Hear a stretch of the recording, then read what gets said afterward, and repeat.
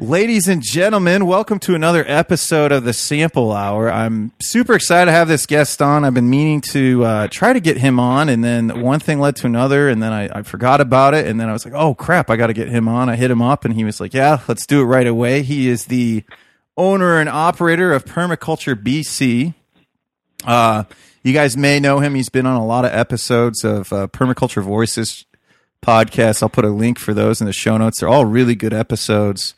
And actually, and I'll get into this in a second, Javan, but he is Javan Bernakevitch. And actually, Javan, it was interesting. I was listening to this episode with you and Diego, and I believe it predated the what is the guy, the Dirty Jobs guy, Mike Rowe, when he said follow opportunity and not passion. It was pretty much you saying this message before I think that video even came out. I was like, man, how did I miss Javan saying this? And then this was like, oh, Mike Rowe says it. And I was like, oh, maybe I heard it first with Javan. Then it was like, oh, it really resonates now. So anyways, man, I thought that was funny. So, but thanks for coming on the podcast, man. Oh, thanks so much for having me. I really appreciate it, Drew. And I love your work. I love what you're doing. And it's just so great to see somebody else making a voice out there, you know? Thanks, man. I appreciate that. Yeah, it's definitely since I partnered up and just started getting a part of the permaculture scene, man, things really started to make more sense to me and take off. And all you guys have just been super supportive, whether it be Diego, Jack, Curtis, or JM, or any of those guys. So it's been a pleasure to be a part of. So I appreciate that. But yeah, man. So I wanted to start out because a lot of people I don't know, kind of the history. Like I know.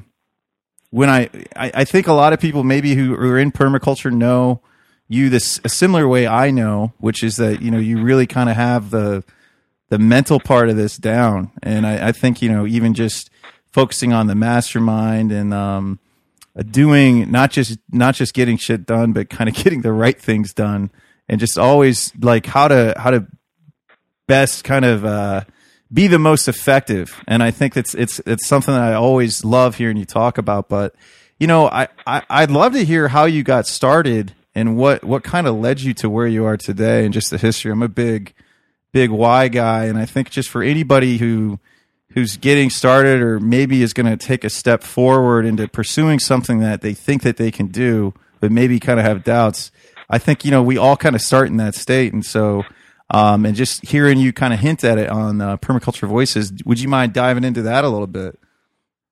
Yeah, sure. I think the question is how far back do you want to go? Oh man, I don't know. Maybe adulthood. Let's go with adult. Well, I'll give you the synopsis that I usually give folks when I'm teaching, and you can dive or pick apart what you will. Sounds good. So I was born and raised in Calgary, Alberta, and was born in a very conventional family, raised on television, raised on fast food. I still know most of the jingles from the malls of Calgary, which I don't even think they're actually playing those commercials anymore. But I was put into Boy Scouts at a really young age, so I got a sense of independence because the troop I was in really wanted kids to do their own work and to cook their own food. And we had lots of gourmet challenges and lots of challenges about self-sufficiency. We had just brilliant leaders. I can't speak enough about the mentorship that I received there. And that led into, at the same time, I was working with my dad in construction, and he had a construction company. And so I worked with him for between 13 and 23, and so about 10 years. And after high school, I found myself into the 2+2 broadcasting program at the University of Calgary. So I was thinking of doing this actually full time and being a radio DJ for a number of years. But I saw the radio DJ life and I wasn't really keen on that. So I went to a pure theory strain of communications, and I went into the communications degree. And halfway through my degree, I realized that they were trying to create they're trying to create PR folks that were going to tell you that oil spill off the coast of Alaska was a great thing for the economy. And that didn't do it for me at all. So I left my degree pretty upset and frustrated. Found myself working with Alberta Parks. So I worked with them for a number of years and then moved up to Edmonton and started working with an environmental education company. And there I took kids down the North Saskatchewan River watershed and we talked about water quality. And then we did a tour of the wastewater treatment plant, which I always joked we're going to go on the log ride. And so we toured the wastewater treatment plant. And the joke was that the log ride was the log that they had left at home was now here. And then afterwards we do wastewater quality testing on the other side. And I've always kind of felt that something wasn't exactly right with the society that I was born into. It just seemed a little bit bizarre. It seemed a little bit more contrived and controlled. And that overflowed into environmentalism. And so I was in this job where I was feeling like I was doing a really, really proactive work. And I'd previously worked in volunteer firefighting and I felt it was pretty reactive. So I was really looking for this idea of proactive. How do we get to the core of things? How do we get to the grand unified theory or the theory of everything? So I got into my boat one day and this kid comes up and he goes, okay, so we're getting in the boat. I said, yeah. And we're going to go downstream. I said, yeah. And we're going to end up back here, right? And I kind of looked at him and he had drawn a circle with his hand indicating that we were going to come back here. And I just thought to myself, okay, I've got to ask this kid a question. When was the last time you were on a boat? And he goes, well, I was at a boat at Callaway Park down in Calgary. And so his understanding of water was that water did not flow downhill. Water flowed in a circle. And I realized in that moment that all of this proactive work I was trying to do with these kids wasn't going to work. I didn't have enough time to correct this cognitive dissonance that these kids had around this issue of water flows downhill. And it's a pretty primary thing to understand. So I pretty much went home that night and I was like, I got to find something else. So I looked online for alternative building. I figured I'd go back into construction and I found natural building. And so how old were you at the time when you were looking to do natural building? Yeah, for sure. So this was just before 2009. So we're going back 7 years. Okay, that makes sense. Okay. Yeah. So I looked, I found this natural building program at One United Resource Eco Village on Vancouver Island. I applied and had a bunch of offers for work coincidentally at the same time in Alberta that were very high paying. So I had this very fascinating Occam's razor of, okay, here's a very comfortable place to be. Here's lots of income, very secure. And here's paying to go back to an uncertified, unregistered school, which when you're coming from a very conventional background like Alberta, that's a big question. And you get a lot of family members and a lot of friends being like, what are you doing? This doesn't seem like a good idea at all. But if you know anything about Alberta, Alberta's kind of like Montana and Texas had a one-night stand. Alberta was the result the next day. It's the bigger, better buck and the lone rugged woodsman. But it's always like Albertans generally are quite skeptical. It's a bit of a stereotype and kind of have to go hard or go home and get her done is this big saying. And I don't know where the truck testicles came from, but I know Alberta has their fair share. That's for sure. So I had a little bit of that in me in terms of skepticism. So here I was kind of at the edge and I didn't really know what to do. And I had my interview with the Eco Village and it went really well. And so I was even more confused. And then they sent me the reading list for the program. And it was every book I didn't know I wanted to read. And up until then, every single aspect of school was really frustrating. It's like, I have to read this book. This book doesn't even make sense. You haven't updated this book in 3 years. And then you get to university and they updated it every year so that they can charge you exorbitant fees for things that you can just listen to during class. I just felt that so many things were pretty based upon extraction of wealth. And I read these titles. I hadn't even read the books. And I thought, oh, I got to go, right? I have to go. I actually want to read a reading list. So I packed up the car and I still remember the date, June 5th, 2009. Packed up, said goodbye to friends and fam and moved out to Vancouver Island and got into the program and was immediately thinking, what have I gotten myself into? If anybody's ever been to a intentional community, you kind of wonder, I've kind of come into the twilight zone, especially coming from conventional. So it was a bit of a fascinating entry into a different cultural experience. And so I learned about natural building. I learned about clay, sand, stone, straw. cob, timber framing, dry stack stonework, learned about plastering, really got into plastering, really enjoyed it. And I got an offer to take the permaculture design course at the end of the summer. And up until that point, there was two experiences I'd had with permaculture. One, a friend of mine had showed me passed on the quintessential Jeff Lawton Greening the Desert video. And I thought, oh, that's really cool. And then a friend of my partner at the time, came to stay for the weekend. And, 2 months later, we had to ask her to leave. And she was super into permaculture. So I thought permaculture was analogous with mooching. In some so cases, somebody was like, hey, you want to take a course in permaculture? I was like, no, I don't need to take a course in mooching. That doesn't seem like a very necessary skill. But they said, hey, it's half price if you've already taken a program with the village. And the little Albertan in me, the half Texan, if you will, goes, oh, a deal? I can't pass that up. So I go, and first day's all right. But the second day we get into the Holmgren's 12 principles, and I'm quaking. And it's one of the reasons why the Quakers are called the Quakers, because you only speak when you quake. You only speak when you must.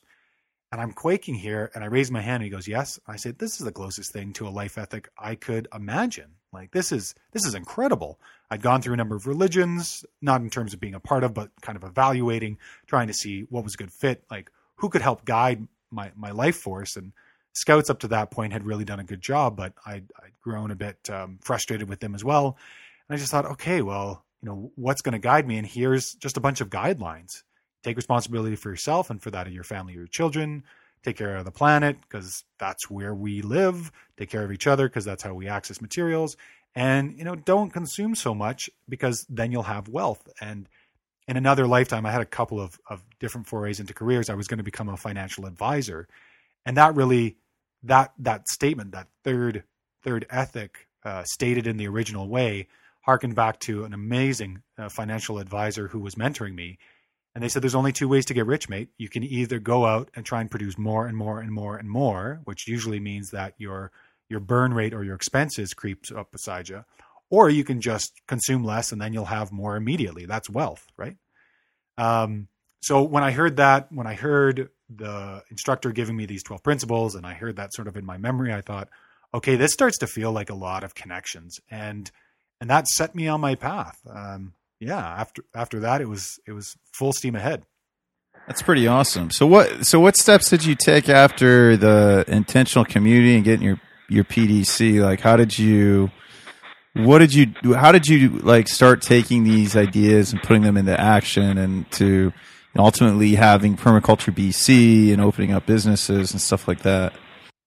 Yeah, sure. So the timeline there is I finished up that PDC, I think in the end of August or mid-August.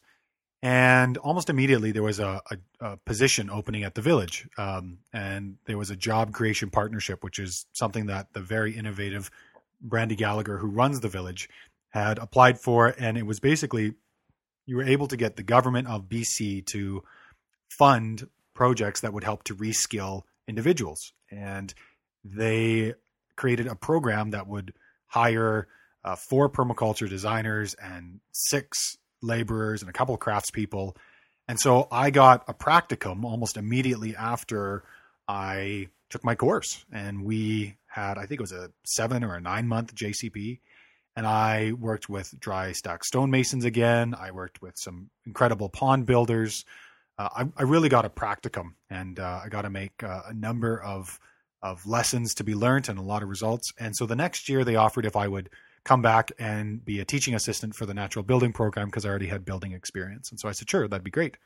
So I did that. And then they asked if I would teach a couple of sessions at the permaculture design course. And I thought, okay, well, I'll teach what I know. I can't teach much more. It was only a year, ago. So I taught what I knew, and that went really well.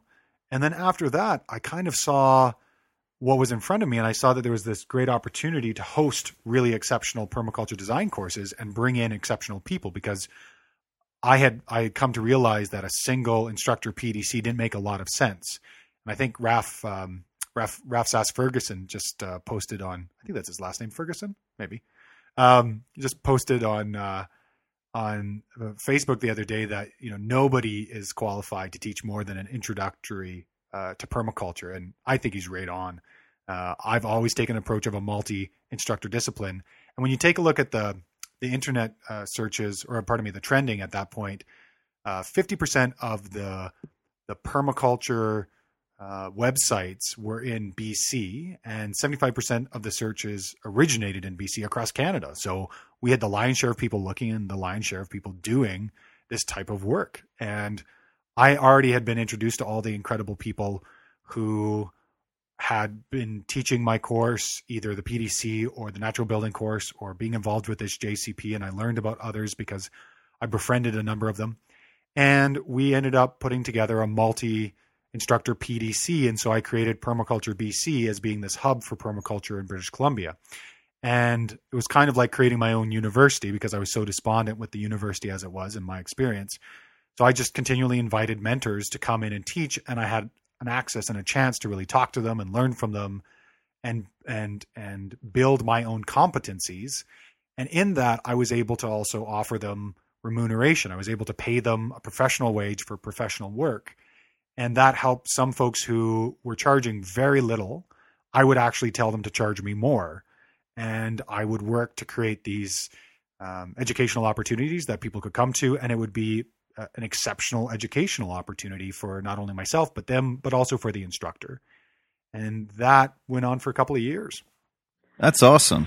That's really cool. So now were you already pretty business savvy kind of going into permaculture, or was it just something that you kind of picked up on, like, okay, I see this opportunity and I possess these skills, so I think I could really execute with this? I think what it was is, well, to answer your question, no. Okay. No, I wasn't business savvy, and I didn't have any formal education or non-formal education. The idea of business was a grotesque thing. I was that sort of environmentalist. I was like, business is bad, money is bad, all of this is, we need to completely collapse the system. This is a bad way to do it. And it was in speaking with so many of the people that I was involved with in permaculture out there that I realized that there was a number of people who had exited the main story of society and were still doing incredible work, and they were doing it by valuing their work and charging what they were worth. And I thought, I missed this. I missed this conversation because of what I was being presented with media and television. And I wasn't raised on the internet. I adopted it as an adult, but that was fascinating to me. That was something I totally missed. But as a kid, I had an incredible entrepreneurial spirit. I was the kid who would draw pictures, put them into my wheelbarrow, and then my little red wagon, my little red wagon, and go down the street at age 6 and 7 and try and sell these, terrible photos. That's awesome. Images, drawings, paintings, whatever. And truthfully, my first entrepreneurial enterprise drew blood because I had a Doberman cross German Shepherd come up and latch into the right side of my face and do quite a bit of facial damage when I was quite young. So I wonder if that had something to do with my long-term hiatus from business. Did you have a fear of dogs too, or just business? Oh, I had a huge fear of dogs for years. My mom, bless her soul, she did so much to help me out. She got these therapy dogs that would come and be very nice to me, and dogs who loved balloons. I think her name was Dina or Dinah. And I remember it, man. I was so traumatized from that event. I can imagine. I imagine there was something about here's something of mine. Can I have some money?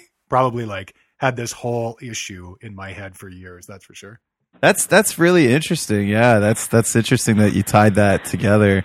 So when did you start to when you're removing yourself from conventional society, you're in this intentional community, then you start branching out, you end up forming your own business. So along the way, when did you really start to kind of work on divorcing yourself from the ideas that had been instilled in you, whether through TV or just society, college? When did you start to figure out that there was things going on in your head that were kind of set up to sabotage you in a sense, or in a way to to prevent you from doing the things that you actually can do, if that makes sense. Yeah, for sure. I would say that first experience probably happened in elementary school, where you're this incredible individual, you're this incredible young child, and all you want to do is experience the world and express, right? That's really what we do as very young humans, is we try to express these things that are internal.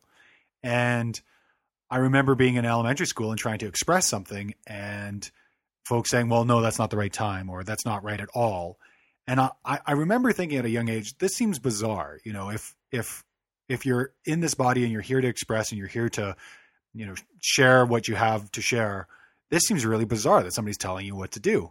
And when I realized that those were based upon a number of thought patterns or modalities, more often than not based upon dogma or religion, I became very skeptical of pretty much everything given to me, and that there was some sort of agenda behind whatever somebody was trying to give you. You add to that at a very young age, when I was in elementary school, I remember looking across the classroom and finally seeing somebody I was attracted to, and it was a boy in my class, and thinking, because I was in Scouts and there's definitely a sort of a masculine bent to Scouts, I remember thinking, oh, nobody's going to like this. And that was sort of a big moment for me, because I suppressed all of this attraction and affection and just said, all right, well, I'm not going to deal with that. I'm going to just play this hyper masculine heterosexual game for a number of years. And that killed me in so many ways. That started a 20-year chronic suicidal depression that I still deal with today, but I made the switch from being a victim of it to being somebody who was working on it 4 years ago. And that was a big point as well, to say that somebody else's design for my life was so much more important than mine, but yet I was literally dying because of it far before I should, naturally or by circumstance. And so that was always sort of this underlying current as I was going through life. And just seeing the disparities between media, reading a lot of Derek Jensen when I was quite a bit younger, seeing that there was this beautiful outdoor space that I would go with my friends and my family and the Scouts that I knew. And it just seems so simple and so easy when you're out camping with a bunch of guys. And we did some amazing stuff. We had like Ewok camp, where you would go and make all your platforms off of the ground. And then for an entire weekend, there was a challenge so that you would stay off the ground. So you actually had to live in the forest. And I just felt, this doesn't seem too hard. This seems like, as a kid, that's pretty sweet, right? Yeah. And then we added to that, and Survivor was big at the time. So we had Survivor Ewok camp, where you went and did challenges, and there's a camaraderie and a sense of friendliness, and a sense of, there was just a sense of, wow, it feels like when you are outside in nature, you're more aligned with yourself than you are with pretty much anything else when you come back into the city. And it was always sort of relegated to this, oh, that's weekend warriorship, because that's the big thing in Calgary. The Rocky Mountains are right there, the east slopes of the Rockies. Everybody goes out, everyone comes back. Everybody speeds along the highway and comes back.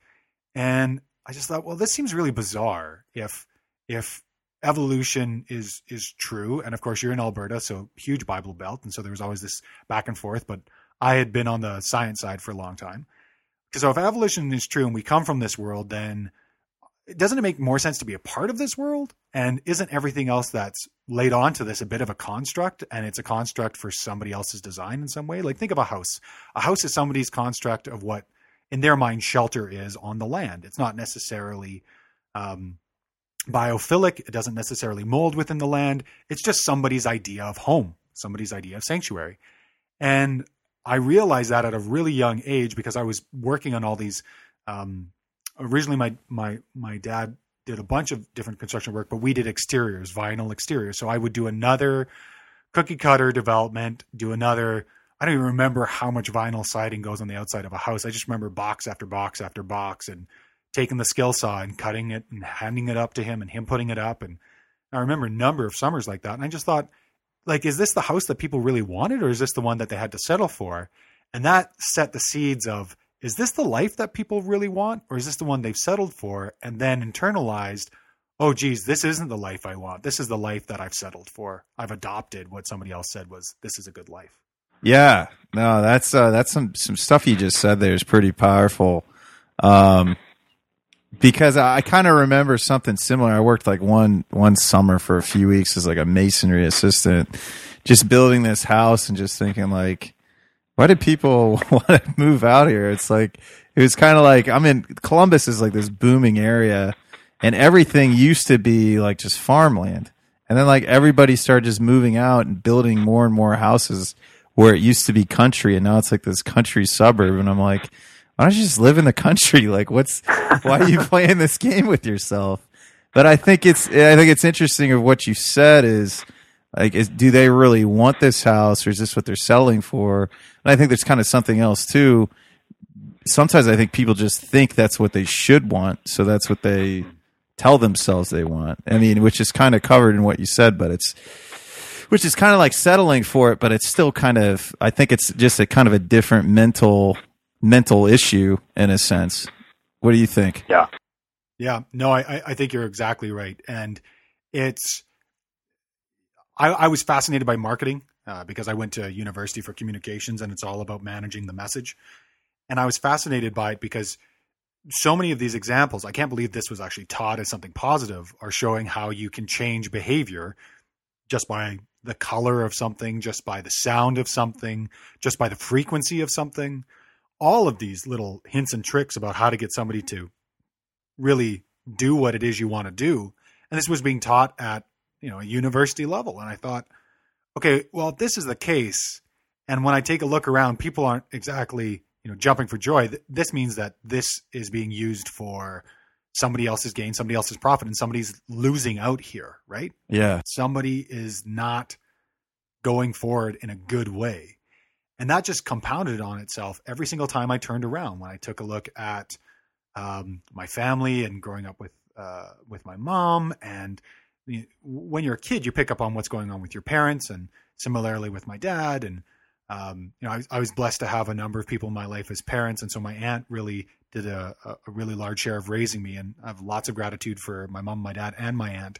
And similarly, they would continually show me these examples. I'd already kind of cracked the egg a bit, and they would show me these examples of going to work and coming home and being so unhappy and frustrated. And I'd always say, do you love what you do? Like, is it making you happy? And they're like, well, it's making me happy that I'm with you. And so fair enough, sacrificial income earning, we all have to do it at some point in our life in some way. And sometimes continually, because we still have to put food on the table and we still have to take care of the responsibilities that we've accepted. Yeah. But on the other hand, this idea of here's a principle, this is what a house is just a principle that's been given to us. This is what shelter looks like. For a year, I played around with alternative housing and dropped my housing budget down to just under $1,000 because I played around with, well, what does it mean to actually have a home? What does it mean to actually have a place to live? I guess the core of what I'm curious about is how much of what we're given is actually true, and how much of what we're given is just a facade, is just somebody else's design for us. And yeah, I think Brad Lancaster put it best when he said, well, there's natural laws and there's man-made laws, and which one do you think bats last? Or something to that effect, or maybe I've switched that over the years. But that makes a lot of sense, though. Like like nature's going to win every time. Like you can't fight it. Like we can pretend that. I think it was something you said there. I've been reading, even just about marketing. I've been reading a lot of Scott Adams recently, and he's taking a lot of heat because he's talking about persuasion a lot and why Donald Trump has been effective. He's just kind of using Donald Trump as an example, but people go crazy about it. But his book, he's got this good book called How to Fail at Almost Everything and Still Win Big. And it's kind of the story of my life. But he gives into more detail, like how we're like humans are like this.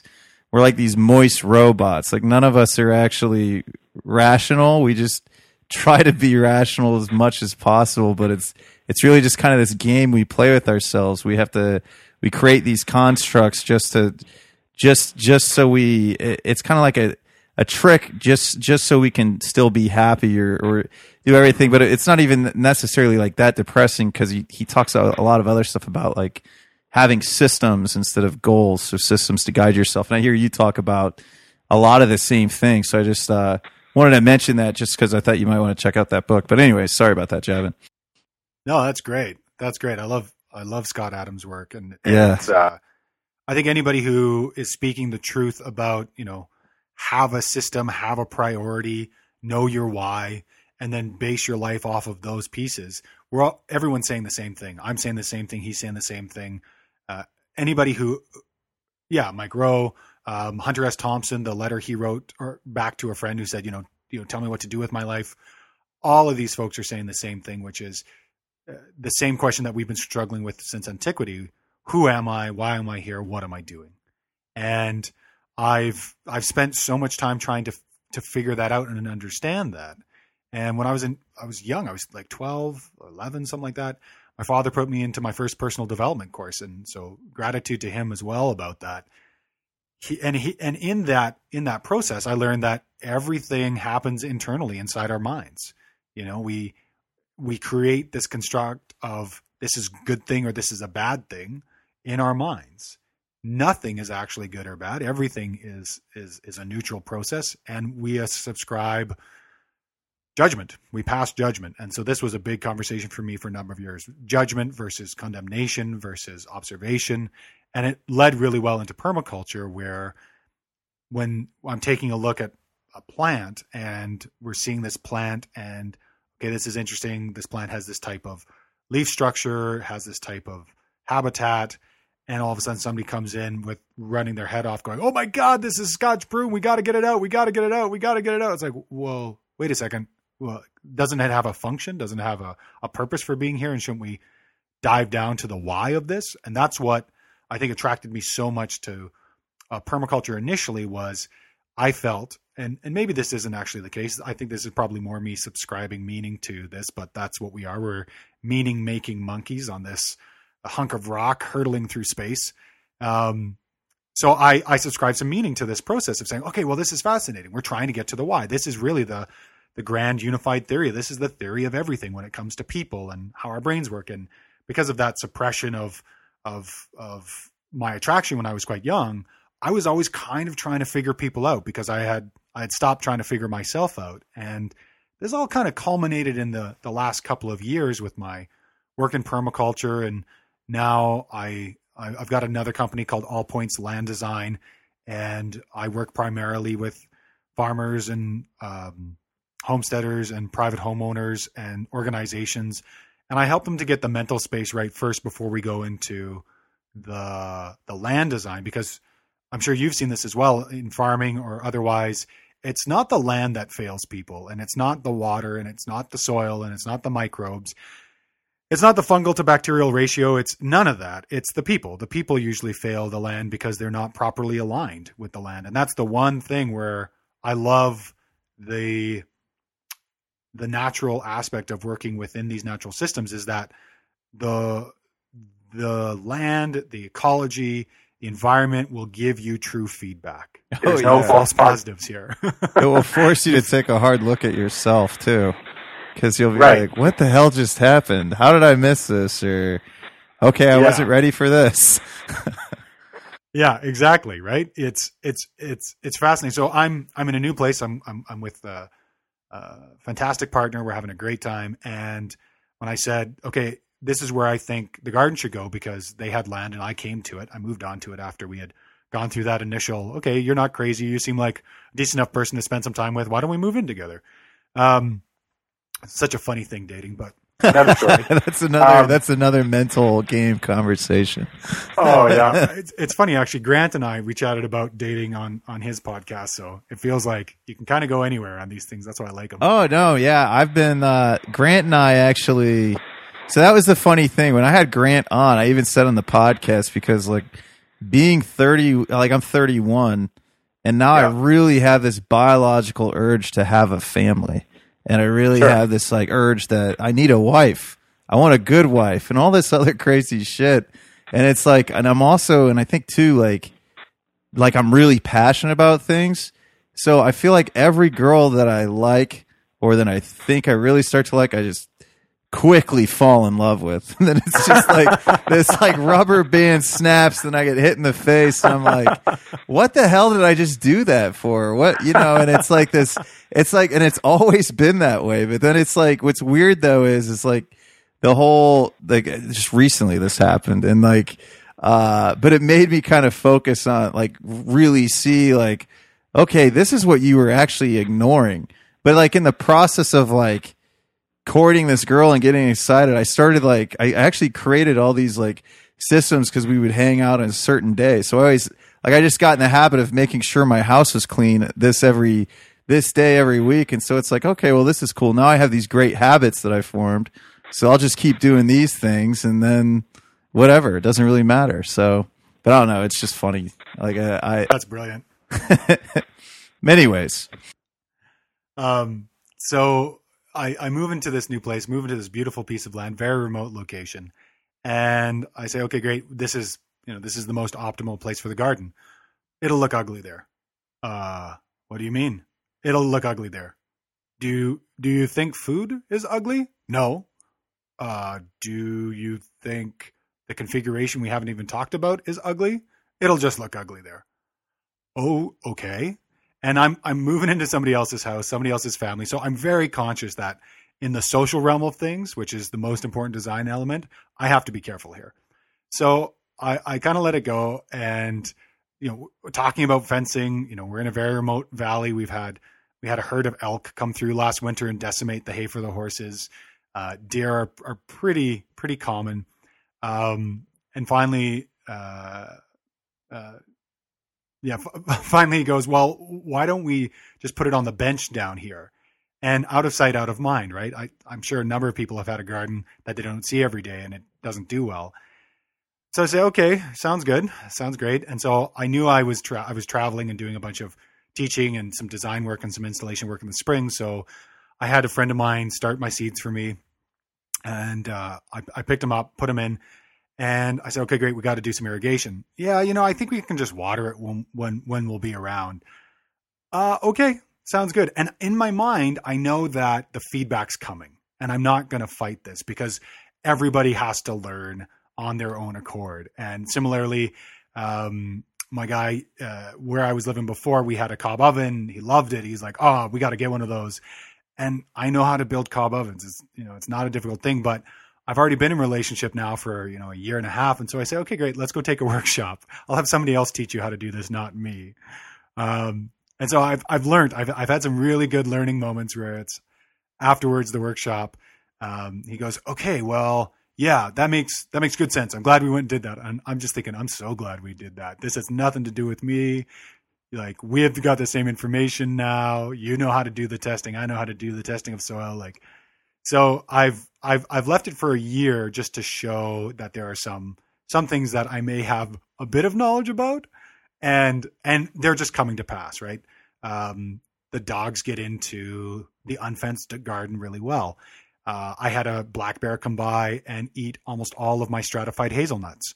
There's lots of things that I've been discussing and talking about. So that's part of that social design is, what's the big why? The why is to have an incredible life with an incredible partner. Okay, then everything else is secondary. Where the garden goes, when we do the outdoor kitchen, if I get a chance to put gray water in, when my human manure composting toilet happens, all of those things are malleable, because that's not the priority. The priority is the passion and the connectivity and having partnership, right? That's really the big deal, is knowing you've got a partner in this world that push comes to shove, they're going to wake up after 2 hours of sleep and they're going to do what needs to be done to get the job done. And to me, that's way more important than any sort of squabble about the garden or whatever, this piece is. And so I don't really worry about that. That's not a big deal for me. And people laugh. Friends of mine came up and were like, so what have you done this summer, looking around? and it's great because you get a chance to really test your ego and go, here's the story. And you kind of see their faces and go, oh, I've made that mistake. That's fascinating. How's the relationship going? I'm like, you tell me after your visit. And afterwards they're going, holy shit, man, I think you made the right move here. That's pretty cool, man. That's good to hear. Yeah, I think a lot of that too comes with patience, man. I think a lot of times, I don't know, and I've experienced this as I previously said. Is I try to sometimes I get caught up in the whole power versus force thing, and like I tend to try to force things instead of just like kind of letting it happen, which is way more powerful. Not necessarily letting it happen, but kind of going with it. Just kind of what you said. I heard you talking about Diego letting the opportunity and passion guide you versus just one or the other. And like it has to be a synergistic thing. So, and I think that's really with everything, whether it be relationships or any projects you have or anything like that. So, and I think that's what it sounds like right now. I think it's funny too that it's the garden thing and the cob oven thing. I think that's funny because it's always it doesn't matter what you know, but because you're this person's partner, they don't want to listen to it because it's like kind of like the weird thing when you're close to somebody or when you really care about someone is, I don't know. It's a funny thing that happens, but anyways, that's great. I was going to ask you something, man, but I kind of got carried away there. Go ahead. Well, when did you? Okay, so kind of maybe shifting gears, unless you have something else to add. I was going to say, so when did you start to really focus on the mastermind, and because that's a concept from Napoleon Hill and Think and Grow Rich, and I think like what's interesting too is like I heard you're in it, but then I know most people that I kind of associate with from the permaculture scene are already in a mastermind group. I know I'm in a mastermind group. I have an accountability partner, and I can't I can't say how much it's helped me get the right things done, make the right kind of mistakes, learn from my mistakes, and just really be able to kind of take what I want to do and how I want to live my life to the next level, to get on my path and really feel like I'm moving in the right direction, if that makes sense. Yeah. So your question is, when did I get into it? Yeah. Because I feel like it kind of started with you, but I don't really know because I'm new to this scene. So, but I feel like you're a big voice behind it, and so I think that's why we wanted to ask. Well, I don't think I started anything. I think the connectivity of like-minded minds or not like-minded minds to see where synergy is and where comprehension is has existed throughout time. When we take a look back in antiquity, there's a number of First Nation examples or indigenous examples the world over that would come together in these councils to discuss and to connect and also to center in the heart. And there's also, of course, when we take a look at civilization, there's a number of individuals, be it from Alexander the Great to Cleopatra to Caesar to a number of people who would have these collective moments because they realize that 1 + 1 is 3 when it comes to people. And I realized this back in university. So I would host these things on Saturday, and they would be these Saturday morning salons in sort of the Enlightenment period where folks would come together and they would discuss an idea. And I would usually do all the cooking, and I'd be up late at night and get it all ready. And what would happen is I would kind of hand select people, bring them in. We'd have these great conversations, and we would go until like 2 or 3. We'd get together at 10, and like 5 hours later, this breakfast party would be over, but we would all be a bit more educated and have a bit more understanding without, at that point, drinking a lot and kind of forgetting half the night, which happens so much when you're solving the world's problems around a pint. And that kind of set the stage for me to have these gatherings of really intelligent people and have these conversations. And so that continued when I moved to Kananaskis, when I was working with the Park Service, and it continued when I was up in Edmonton, where we'd have these major potlucks where people would stay for hours and we would talk about all these different things. And I don't know who it was. Maybe it was, the energy of the conversation, but people always felt very able to speak about things that they were frustrated about. And I'm always curious about people's why. It's something I've been fascinated with for years. And when I moved out to the island, I continually talked to people and asked them questions that sort of drove at their why and drove at what they were doing and not so much, okay, you're a wonderful permaculture person, you're a god, bowing and the we're not worthy of Bill and Ted's Excellent Adventure. It was, okay, well, what are you doing? Are you meeting your goals? Are you surpassing them? What do you want to do with your life? Because I don't know. I think that's just something that was imprinted at me. That's part of my DNA. And when I got into permaculture, I reached out to everybody, and I got my hand smacked many times because I reached out to everybody. A lot of like, why are you contacting me? Don't you understand that this is competition? We don't really want to talk to you. And, I'm much too busy to talk to you. And I just thought, okay, well, that's fine. Great. No worries. I'll keep doing my thing and I'll keep to reach out. So my foray into permaculture as a business has been really based upon collaboration. And over the last 4 years, it's been specific and it's been very intentional. And so in this educational process in offering PDCs, it was a team of people who delivered it. I would have a team of 12 people at different times during the course that would come in and teach certain sections. Folks who had been doing gray water for 5 years, folks who had been seed saving for over 22 years, folks, all of these individuals, and it would be this very rich, very incredible experience. And I just saw the synergy of that. So when finally one of the people whom I originally reached out to came back and said, I think we need to, the way he said it was, we need to bury the potato, not bury the hatchet and see what grows of it. I thought, great, this is a great opportunity to kind of connect a bunch of like minds. And so I went to a couple of folks who I really appreciated and just said, okay, why don't we get together and just see what can come of it? And I've got a lot of training and council work, facilitation work, men's work. And I said, listen, I'll host a night or a session and I'll host the conversation. But not only will we talk about our respective businesses and what's going on, but we can also have this conversation. And so, that's now coming into its 4th year, and we meet just once a year, but the door is open the entire year, and any of us can call each other at any time for any length of conversation. And you pick up the phone and the other guy's going to pick up and he's going to have gold for you, or you could host something. And that's something that has only happened once between us. But I love that, kind of having the bat phone where you can say, okay, I am struggling. I need some conversation here to happen. But the other thing that I really loved is that during these conversations, we were able to have some really honest conversation about struggling with addiction, about struggling with what it means to be a new father, about struggling what it means to be a man in 2016, or at that point, 2012.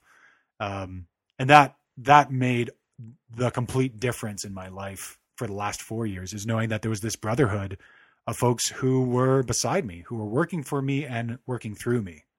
Yeah, no, absolutely. Like, what do you think? It kind of goes with kind of forming your own tribe, because I think there's kind of some things that we don't necessarily have anymore, and I think it's interesting because it's like the community went away and now it's reforming itself on the internet. And like I can't even say like how many awesome people I've been able to meet because of the internet and this podcast, and it's interesting to me because it's always it's always whenever I dive into something new, which, most recently has been small scale farming and permaculture, where I really feel kind of most at home. It's like, I'll meet friends. It's like, man, I feel like I've known these guys most of my lives, like my whole life, but I just kind of started to get to know them. But it's like, I could already have an idea and know that they'll be on the same page. And I think it's really important, I think, for people to find that for themselves. I think just an overall, like what you're talking about with being happy and finding that purpose. So I think that's awesome. And I think again, I was going to add something like, what do you think? I think people need to seek that out. Don't you think? I think people need to find that for themselves. Do you think that's important for people to ultimately do what they want to do and start to take more action to live the life that they really want to live? Yeah, I think there's a few pieces there. There's a bit of a connecting piece, and then your question. I think the first thing is that there's the logical family and the biological family. Biological family was given to us. We didn't get a choice. The logical family are the people who we logically would have chosen to be our family if we had the choice.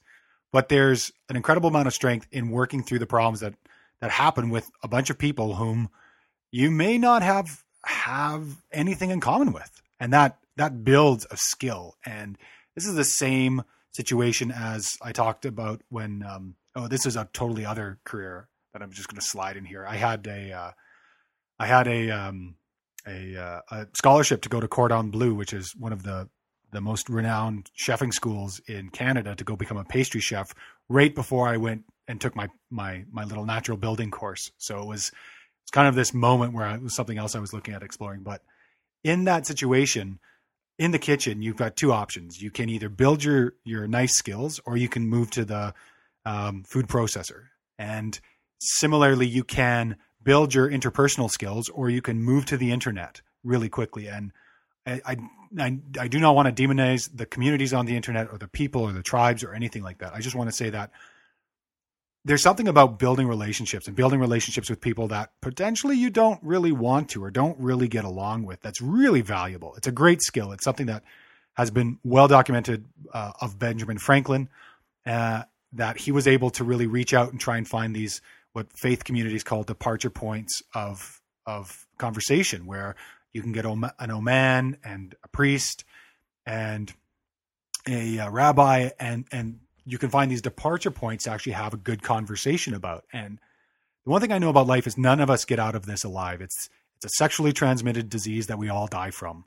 And I've been in a couple of situations, especially in the Permaculture Voices scenario, and sometimes in Facebook, but definitely Permaculture Voices, because it's this fascinating place where you get this spectrum of people, where friends will say, you're hanging out with those people, or you're speaking with them. Oh, that's fascinating. Did you see such and such on Facebook? Almost exactly the same words from everyone I talk to. And it's just fascinating to me because, one, Facebook is a wonderful place to discuss and create, but it's also a great place just to pick your vision of somebody or your version of somebody. And I've never really been one to demonize somebody completely, unless they've really wronged me, and then I have a hard time forgetting. I'm a bit of an elephant like that. But otherwise, it's like, okay, well, what are we all doing? We're all doing the same thing. We're all trying to get together. And I think it's one of the biggest things that us in the left, if we're going to put ourselves in a spectrum, need to focus on, because folks in the right, they usually line up all of their opposition and shoot them. But folks on the left, we circle the wagons and then we shoot, and we'll demonize each other instead of raising each other up. We'll show each other how much we're not doing instead of giving accolades where accolades are deserved. And it was something I really felt on the coast, because there were so many people who were doing such incredible work. They would constantly say to me, "Oh, you went to a Marvel movie? Really?" Yeah. And it's the same thing at Permaculture Convergences. You get people who are like, "Oh, you don't shit in a bucket?" It's like, wow, like that's real inclusive. Great way to bring everybody together. Yeah, it's interesting too. Like, I think about this a lot. Like, and I think it's probably the same thing. Like, something I try not to do is judge myself. And I think it's kind of going to tie it back into, having that internal dialogue, which we kind of started talking about before, is when you don't judge yourself, it's really easy to not judge other people. And I think it's really easy to have conversations with people that disagree with you. Like, I actually really, if people are going to be respectful, I really like hearing somebody's thoughts that think something completely different than I do. Because it's like, it's easier. Okay, well, maybe I didn't never see it from that perspective. Like, that makes a lot of sense. But a lot of times people just have such an emotional attachment to their ideas or their views or their beliefs that they can't start that conversation with an individual that they might see on Facebook and deem them, whatever. So I think I think that's really important. And I think that's really interesting to hear about, because there's always like the cliques and the factions, but you just gotta get out there and love people, man. I think that's like, it sounds silly and hippie-ish, but I think that's kind of it. You gotta just meet everybody with love, and then if they wrong you, then get them away from you. But if they haven't done anything to wrong you directly, be respectful. Yeah, exactly. There's just, we have so little time, and there's so much work to be done in terms of the work that's in front of us. I just don't see the point in demonizing somebody else, and finding yourself at the bottom. Like, what have you accomplished? What have you created in that moment? I don't see it. I don't understand it. And it's not something that really drives me at all. And I think, like everybody, I've dropped into that moment from time to time. I was severely slandered and demonized when I was out on the coast about something that didn't happen. It took a couple of years to come back from, but I've got two options. I can either hold on to that, or I can say, okay, great. Somebody said something in a certain way at a certain time, and it's time to move on. And this happened actually very recently, like a couple of days ago. I saw somebody post something, and I've as far as I know, I haven't been that slandered or insulted on Facebook ever. And I looked at that, and it's fascinating when you do this sort of internal work all the time. The only thing I thought of was, wow, you're spending so much time on somebody else's life and not your own. Wow, that's really so unfortunate. And not in a, oh, that's sad. It's you're choosing to allocate your energy resources by attaching your horse to somebody else's cart. And you're speaking about who they are and what they are and what they aren't, and how they could be better. And, oh, they like this person. And so obviously they can't be a good person. I just thought, wow, like that's at least a couple hours physically and probably at least 10 hours mentally that you've already thought about that. And, when we're thinking about somebody else in a non-positive way, they're renting space in our brain for free. Yeah, absolutely. Goes back to the marketing thing. Yeah. And that brain, man, that's where everything happens, right? That's where emotions are processed. That's where sensory is processed. That's where everything's processed. And you are allowing somebody else to rent space in your brain rent free. And a good friend of mine who's a market gardener was working with a problem. He wasn't paid. It was a large sum of money. He wasn't paid.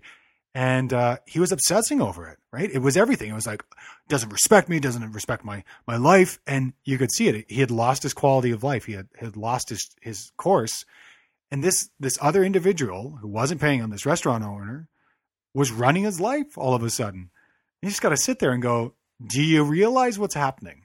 And so we had a couple of chats, and just happened that this person's girlfriend was there, and it really helped because it kind of created this social pressure of, you are letting somebody else control every single one of your thoughts right now, and you're letting them run your life, and you're doing it for free. Yeah. Yeah, that's crazy. It's crazy to think about it that way too when you actually break it down. And something I was going to add too is if somebody is slandering you on the internet, it's usually because you're doing something right in a weird way. Like, so you're doing something to, like, especially kind of in this scene, not all the time, like not on the news and stuff like that, but I always like, if you don't have, you got to embrace the haters, as Ron Finley says. Yeah, I love that. I think there's two pieces there. One is there's this great Aristotle quote, and if you're not being criticized, then you're not doing anything. Paraphrasing largely. And the other one is an Anthony Hopkins quote, which is, what other people think of me is none of my business. Yeah, that's great. That's great. And we wrap that in with Byron Katie and her work with something called The Work, which is, there's only three types of business. There's my business, your business, and God's business. And there's only one business I have any control over. So that's my domain, and that's where I stay. And the only time I suffer is when I argue with reality. So if I get angry at this guy for saying what he said, I'm basically arguing with the fact that it actually exists, which it exists. He said it. He put it out there, right? Okay. So I have a choice every single day to suffer or be miserable. Every single day.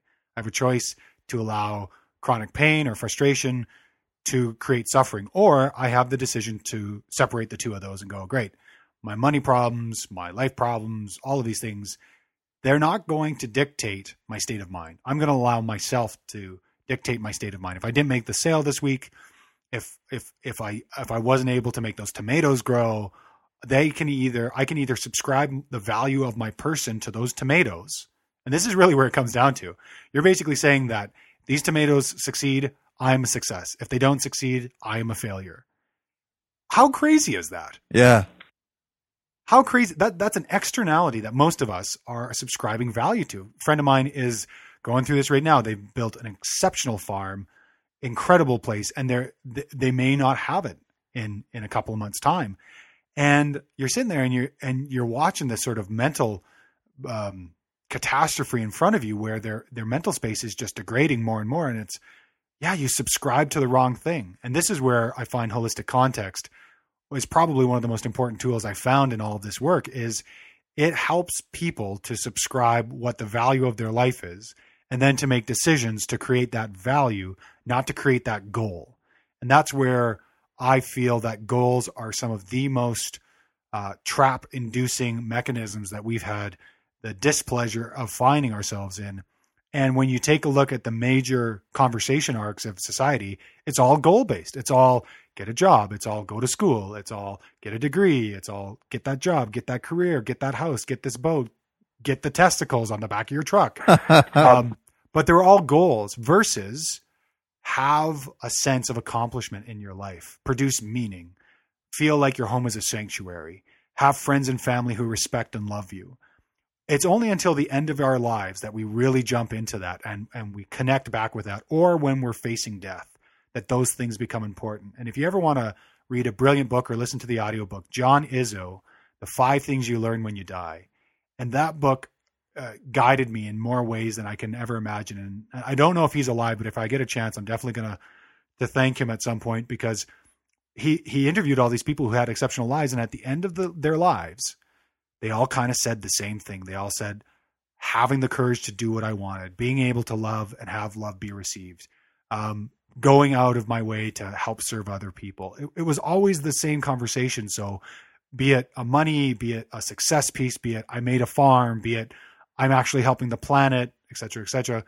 Those are kind of secondary in terms of the mindset. Once you get the mindset straight, then everything else flows into it. And that's why I feel if I could do it again, I would have learned about holistic context first, because for me, with all this self-help work and everything else, holistic context was sort of becoming a mechanic of my own brain and opening up the hood and finally figuring out, okay, what is it that you're actually striving towards?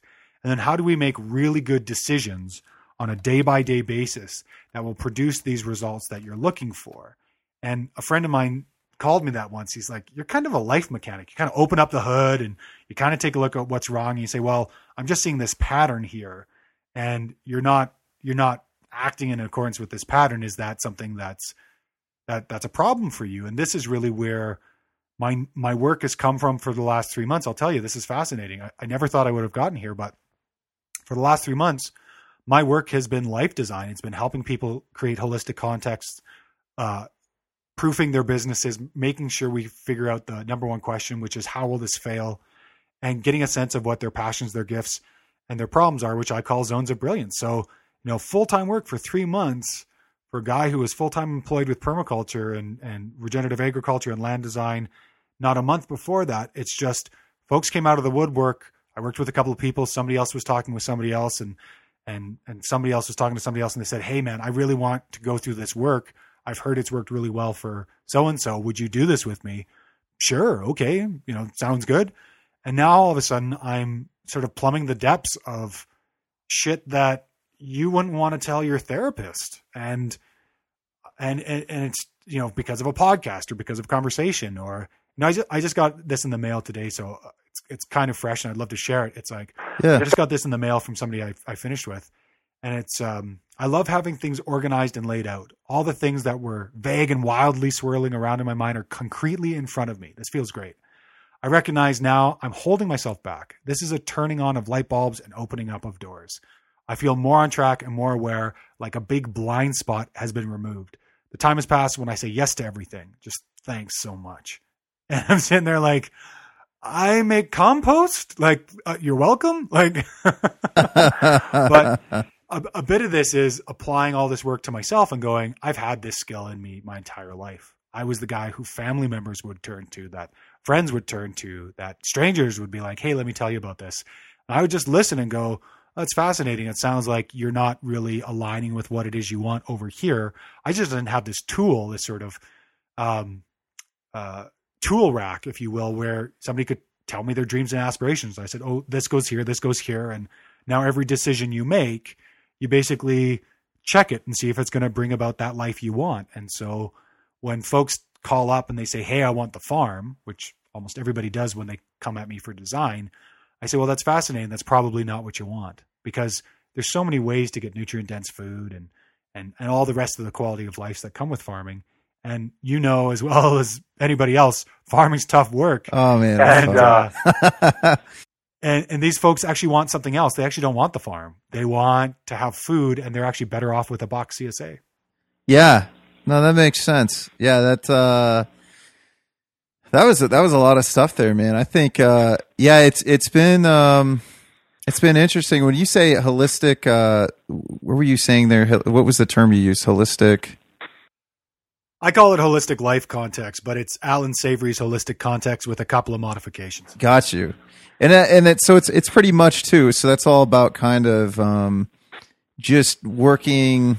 I mean, so I'm guessing when you help these people, I'm guessing you do. It's really just kind of like just like what you said, Alan Savory's work. But so it's basically just doing a design course for a human. So you look at, okay, they want this, this, and that, but these habits aren't really lining up with their goals, or this isn't lining up with that. Is it that sort of thing that you're talking about? Yeah, exactly. So okay. When I was in this self-development work, I wanted to do it for the rest of my life when I was younger, but they basically said, you can make $1 million, go and do it. And I thought, that's actually really bad advice. Like, going and making $1 million is terrible advice, because everybody I know who's rich has never been happy with the money. They've been happy with the meaning they've been able to create potentially with the finances, but almost never. One of my business mentors now is the happiest he's ever been because he's carving wood, and he could have been doing that 20 years ago. And he's done very well for himself. I think his net worth is $3 to $4 million. And so when we work with this work, it's basically 6 weeks. I break down the entire process that Savory gave us, which I've never seen anybody break down. I just looked at it and said, okay, well, we have to do this slowly. So we go through the whole under management. We go through holistic context, which I call holistic life context, because I don't want to say that I'm teaching his work, because it's different. It's totally different. Yeah. And I've got a whole process about how to check your decisions, how to check yourself. But, the feedback's fantastic. I had a client, a month ago, who said, we just made a decision to purchase a $650,000 house. We did it in 5 minutes, and we are the most satisfied in making a decision that we've ever been. I think this will, if we had this 10 years earlier, we would have saved ourselves at least $250,000. I was this moment of like, that's what it's supposed to do. That's what it's supposed to do. Yeah, that's awesome, man. Yeah, I've been reading all these books about habits and everything, and then it's just like really looking. And I think what's great too with having a person like yourself walk someone through it, it's hard to really see, take that lens to yourself. It's hard to see the things that you're doing that might not actually be helping you. Like, it took me a long time to figure out how I was being self-destructive, or how, like, I had I always had this thing, I felt like, until about 4 years ago, where I always felt like I was sabotaging myself. And I think when you're in the conventional world, it just happens, because, like you were saying earlier, somebody's always renting space in your head, whether it be your boss, somebody at your work you don't like, some customer you don't like. I mean, there's so many different things. And then it's like just kind of finding that, and I don't want to say the term balance, but just looking at the things about, okay, this is like, whether it be me putting on weight because I was stress eating, because I wasn't properly dealing with my stressors, or anything like that. I think it's hard for people to really give themselves a hard look in the mirror. And I think, and then once you can get to that point, then it's a lot easier, but a lot of times you need somebody to help you out with that. But I'm sure what you're doing is even more so than that, because it's taking it to even more the next level. So that's awesome to hear, man.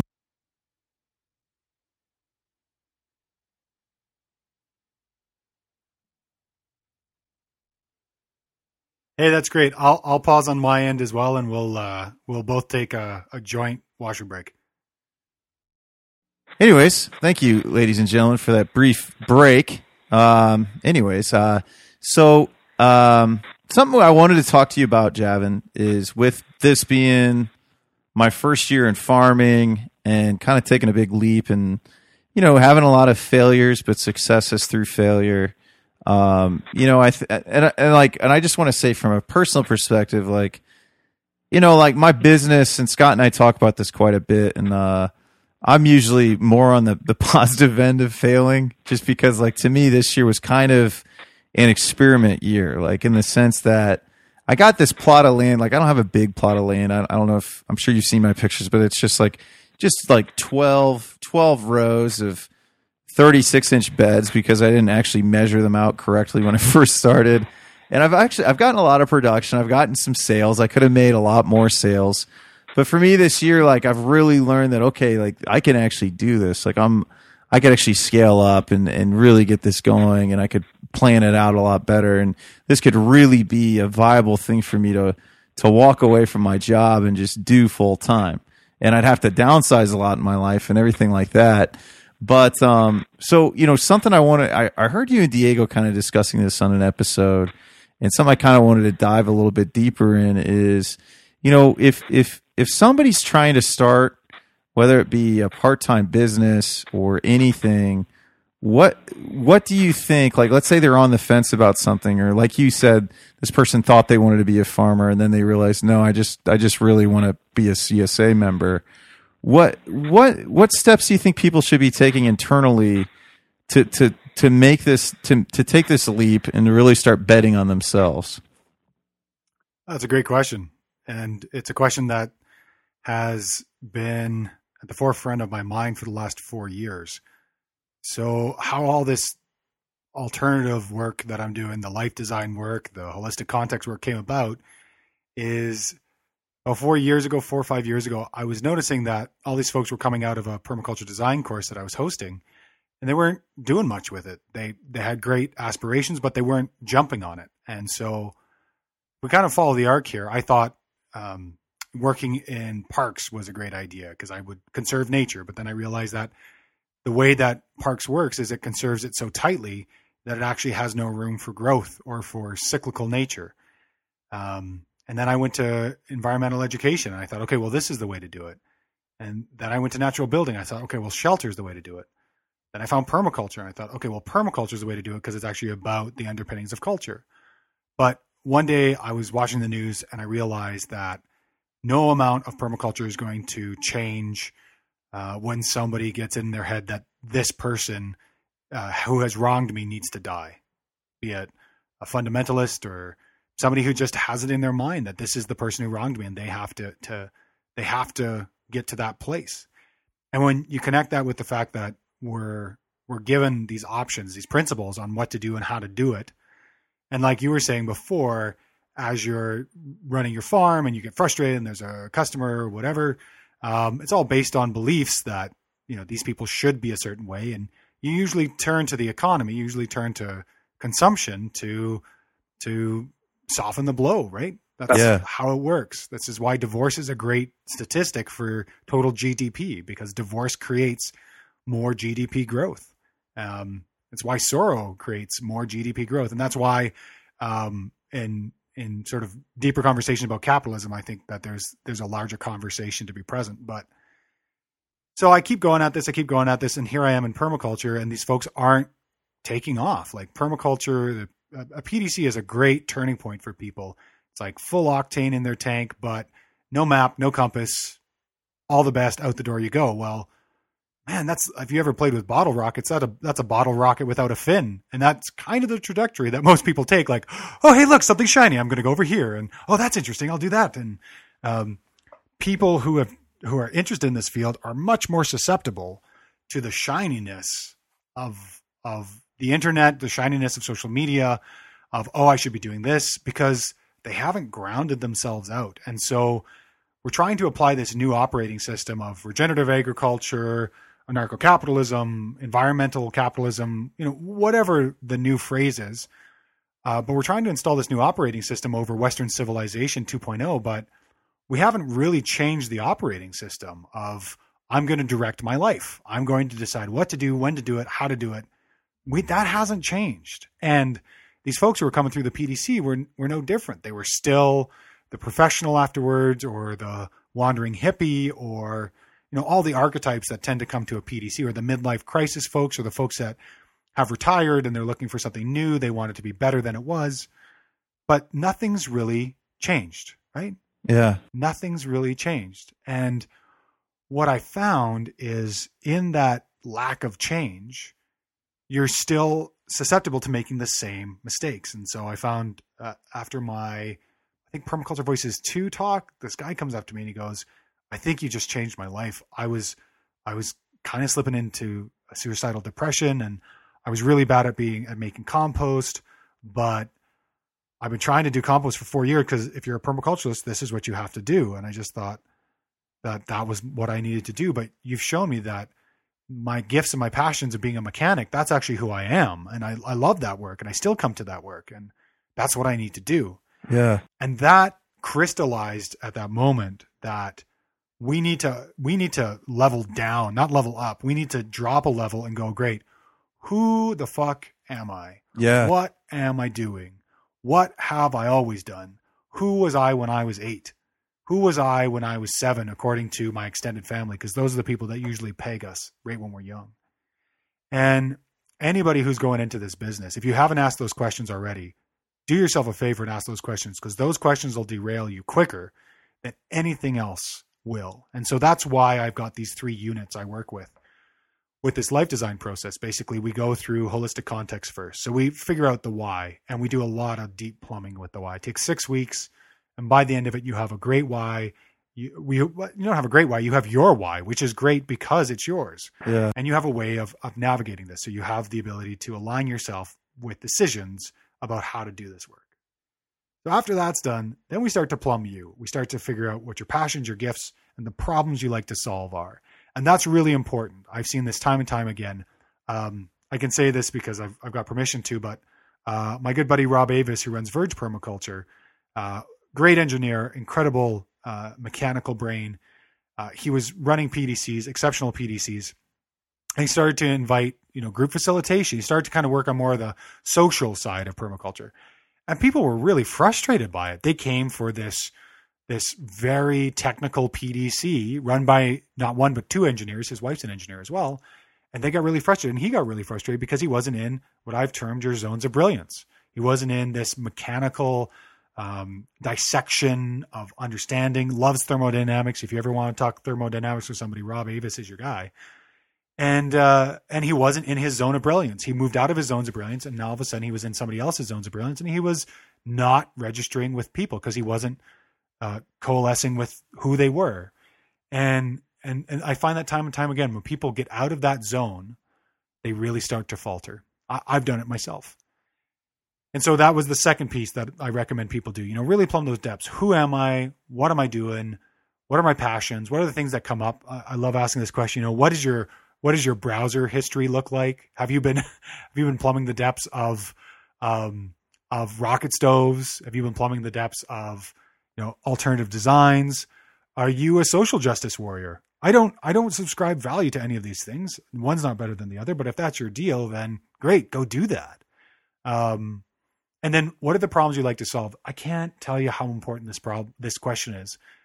The problems we like to solve are more important than our passions because it's actually the canvas we paint our life upon. I love solving the problem that if I can get people to create a holistic context, I have put one more nail in the coffin of somebody else being able to control them. Because the next time something comes up of, hey, should we take this mortgage or should we buy a new car? They're going to go back to their context, and their context is going to show, actually, that doesn't create more value in my life.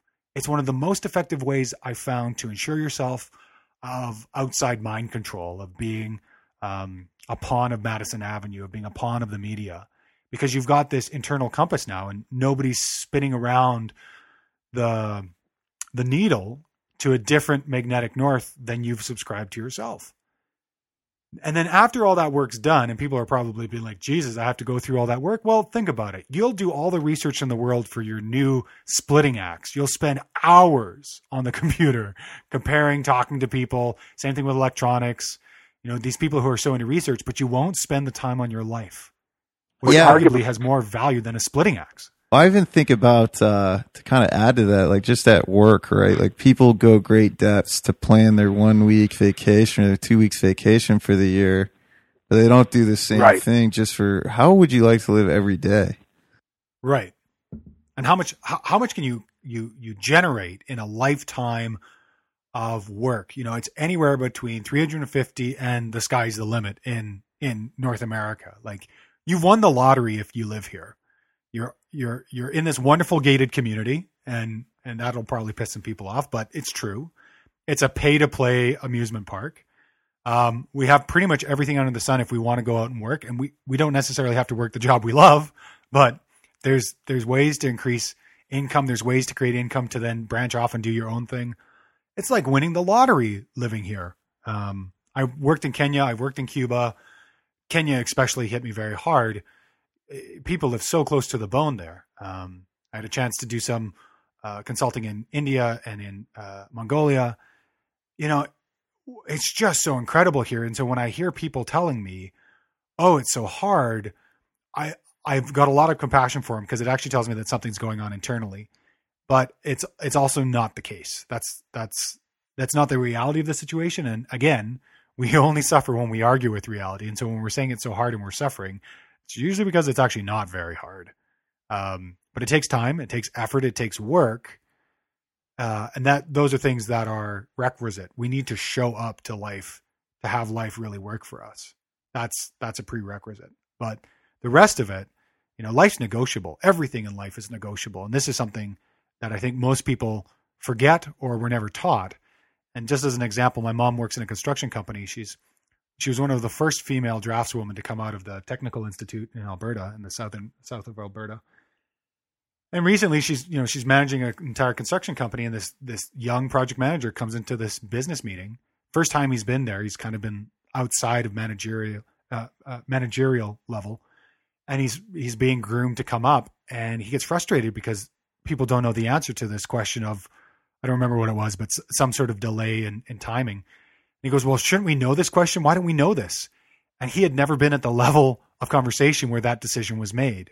And when you realize that everything is made up, somebody just made up the law, somebody made up what it should be to live, to farm, to whatever, then you really start to look at life and go, wait a second, this is a choose your own adventure. I can decide what happens here. Yeah. Yeah, no, that makes perfect sense, man. And I think that's, you hit it right on the head. Like, I think, I had a conversation with Michael Jordan about that too. Is like, you know, if you're in North America, you live in paradise. Maybe not necessarily, you might not be happy with weather sometimes and everything else like that. But I mean, opportunity, I mean, you can do whatever you want to do. You just got to put in the work and do it. I mean, you might not be good at everything you do, but you know, you have a lot of opportunity to figure out what you're good and bad at. And then just kind of go from there, man. And like that, what you said there at the end, like everything is made up. Like, why don't we know this? Like, man, I feel like that's the story of corporate America, man. Like, I work at a large telecommunications company, and we have some of the worst customer service, and I have to eat a lot of those complaints. And I'm like, you know, I don't think you're saying anything wrong, man. Yeah, we should have an answer for you, and unfortunately, we don't. So, really sorry about that. And but yeah, everything is made up. Everything is just, you know, what people can consider laws, man-made laws. They're just words on a piece of paper. Then some judge waved a wooden gavel, and there you go. It's a law. We can go to jail for it or whatever. But it's made up. It's not real. These constructs are either bought in or, you know, instilled in you through years of indoctrination, or maybe not indoctrination. That's a little bit more aggressive word, but maybe institutionalized. It's more institutionalized into you. Maybe that's a friendlier word to use. And same, it's just as bad, but maybe it's friendlier, less aggressive. But Yeah, I think it's 100%. If you want, and you know, it's interesting. Something else you were saying too about Rob not being in his element or his zone. Like, you know, I think about my life. I think about when before I started this podcast, man. Like, I was at this point. A podcast was always something I wanted to do, but I'd always say I wanted to do things and I'd never do it. I'd make excuses, but in reality, I just didn't think I was good enough to do it, or didn't. And then I cared too much about the feedback that I would get from it instead of saying, let's do this and see what happens, or let's do this and figure out this feedback and then go from there.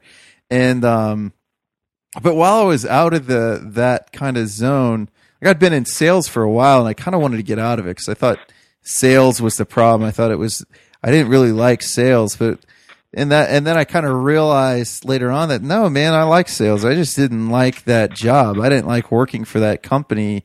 And that's what you didn't like, and you were associating something that you were really good with that company instead of associating like, oh no, this is a skill that I've developed, and it's fun, man. Like I love doing sales. Like I love, you know, that's my favorite part of farming is going to these restaurants, talking to the restaurant owners, getting to know them, networking with them, having conversations with them. Like that's what I mean. I really like to network. Like I like to get to know people, have conversations, kind of figure out, you know, their whys, get to know them. Like that's what's also fascinating, Javan, because I've always been incredibly fascinated with why as well. Like what makes people tick, what makes people do this, why do people like doing that? And then like, because a lot of times, like what I found is like, even if, you know, if for me, if I think that I'm going to enjoy something, I'm going to go find somebody that enjoys it so they can show me the way to do it. And like show me what they're doing, like seek out a mentor, seek out somebody that's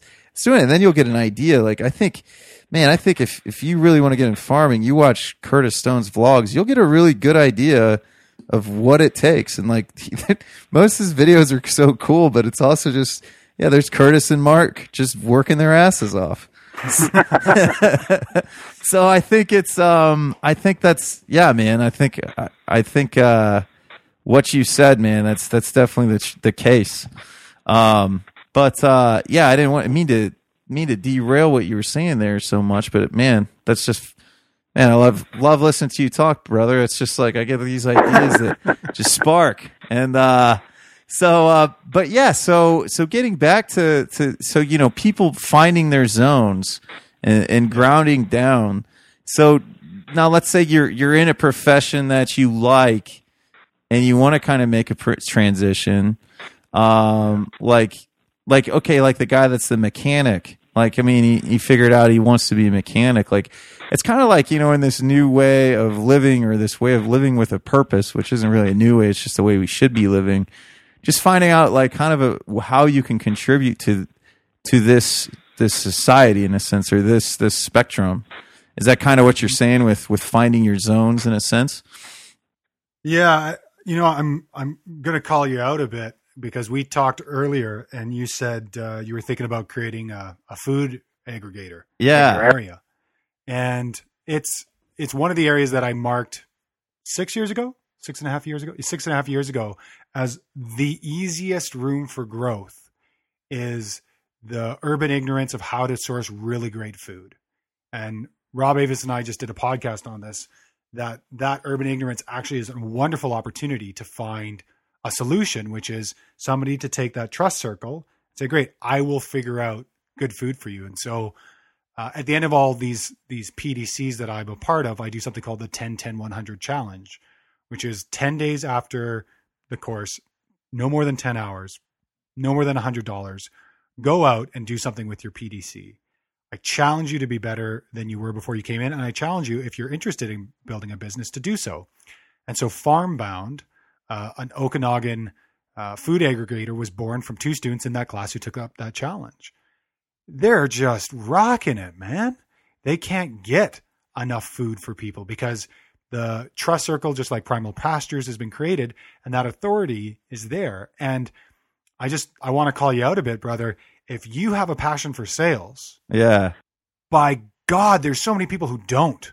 Like almost every farmer I talk to says they do not like the sales portion, almost without exception. I literally am having a problem besides Curtis, thinking of somebody who does. And if you're in this place where you love the selling and love the customer creation, I wouldn't wait till next season. I would just start sourcing food now. Make up the food aggregator in the smallest box possible.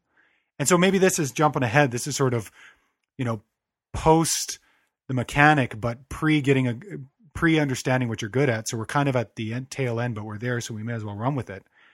If you're already stoked about this, then great. Ask yourself the most important question. How can this be easy? Yeah. Not how can you replicate what Farmbound did or somebody else, but how can it be easy for you in terms of who you know and what you know and how you can put it together, and the clientele? How do you make it easy? And how do you get an initial product offering out immediately? I'm talking like get it out in 4 weeks.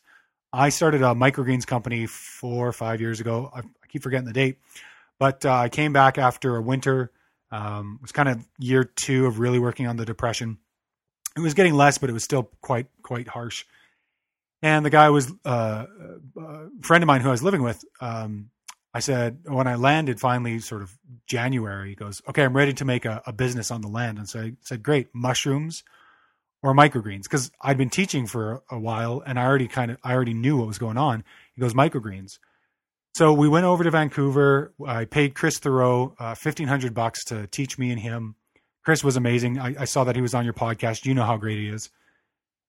And we were off and running. We had our first sale 8 weeks after we had the idea, and it was only 8 weeks because we had lost 3 weeks because of an injury.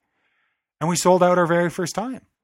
And every single time after that, it just got better and better and better and better. And when something wasn't working, like we were losing a bunch of time with sunflower shoots, we just cut sunflower shoots because we were at this great place of we were willing to negotiate because we were willing to stop. And so we ended up with a successful business that we were done with. We weren't crazy about farming, either of us. And so we sold the business to a student and it's still running to this day. So let's rewind this whole conversation. I knew I wanted to do something that was production based. I was kind of getting frustrated with clientele because I hadn't cracked the clientele question when it came to design. And I also wasn't in my perfect zone of brilliance. And so we worked with this other idea. We set what the easy bar was. How could we easily get into business here? We both knew what the upside was. We did a pre-mortem, not a post-mortem. So what's the worst case scenario here? We both put in $3,000. We both put in $1,500, and it may not fly at all. But we'll have done something interesting. We'll have a good story, and we're both willing to lose the money. Great. That's how all investment should be done. So we did it. We ran out of it, and we both learned something. I learned that farming for that type of production is not within my zones of brilliance. And my friend learned the same thing. And so we both walked forward knowing that that was within what our zones of brilliance are. So one is prescriptive. So we can go through and say, great, what am I really great at? And so if we go back to the mechanic conversation, I'm great at doing mechanics. Okay, well, what didn't you like about your industry? Well, I didn't like how we were treating customers, or I didn't like some of the products we were growing. Great. There is a niche for somebody who is conscientious and is about customer service in mechanics. Is there not? Like, wouldn't we all want to work with that mechanic? Absolutely. So that niche exists. And that's why who you are is so important when it comes to your business. I work very specifically with my clientele now, and it's one of the reasons why they love me. I have a money back guarantee. When was the last time you saw a money back guarantee in design? Yeah. If you come and work with me with life design, we will get to the end of your objectives, or I'll give you your money back. And in 2 years of offering this, I still haven't had anybody ask for their money back. But it creates a different way of me holding the client well. And it's a way that I've always really appreciated because I have 100% feedback with my work. I know if my work's working or if it's not, because if it's not working, somebody's asking for their money back. So if it's this guy or you or anybody, if you're sitting there and you got this job, you hate it. Great. You've got the impetus now. But now comes the really hard work, the hard work that you and I have been talking about through enculturation that we're told not to look at, because it doesn't make a very good GDP grower to go and start thinking and asking these big questions. If you've stopped becoming somebody who will take the golden handcuffs of a mortgage that has to go to work to pay for this mortgage to be in status, you're kind of outside of the realm of control. And at that point, you get to ask yourself the hard questions. And that's probably where most of this work lies. And that's why I've had work for the last 3 months full time doing this. I've had this work going on for years, but the reason why it's gotten full time is, and that's shocking. I never thought about that, but in all my other businesses, it's the 3 to 5 year period when business really comes together. And sure enough, that's what's happened. That's fascinating. Thanks, Drew. No problem, man. So I know it's a good conversation if I've had a moment where it's like, oh yes, I've seen something internally. That's awesome. Thanks, man. So when you've asked yourself these hard questions, who am I? What am I about? What do I love? And then you make these little tests. So I had a client, PV1. So I ran an online, I called it a terrible name. I went against my own advice. Never call something what it's not. Like, I call myself Apex Design. Well, why is it Apex? Because it's the Greek god of something. It's like, come on, man, just call it what it is. I was working with these guys out of Victoria for a while, and they called themselves Food Forest International. So what did they do? Like, what do you think they do? You'd think they'd do Food Forest internationally. Right. That's not what they do. So finally, they took my advice of so many years ago. I saw one of the guys at a bow making workshop, and he goes, "We finally took your advice, Javan. We are now called Edible Landscapes." Fantastic. Like, everybody knows what they do. They don't have to discuss it. You're working with the cultural capital or the cultural currency of these people. Call it what you want. I came upon something. I'm totally off topic now, but I'm running with it. Came upon something when I was doing edible landscapes, and I just called them grocery store landscapes. Everybody got it immediately. Everybody understood. They knew what a grocery store was. They knew what a landscape was. This is a grocery store landscape. Oh, we can eat it. Yes. It was better than edible landscaping. People completely got it because I was speaking to the cultural currency of my target demographic. But if we go back to the other thread, when we're doing this hard work, when we're asking these hard questions, we're trying to get to the why and the what and the who am I. If we don't ask these questions, no one's going to ask these questions for us, or no one's going to force us to ask these questions. This is the really important piece. And the reason they won't do that is because it's really, really, really important for you to continue to be a really good sheep or sheeple to abscond your horse to somebody else's cart. Because the moment you stop doing that, you start thinking for yourself, you create a life that's exceptional. And everybody else kind of goes, oh, well, I want to do that too. And we start to lose people from the main thrust of working in a call center, of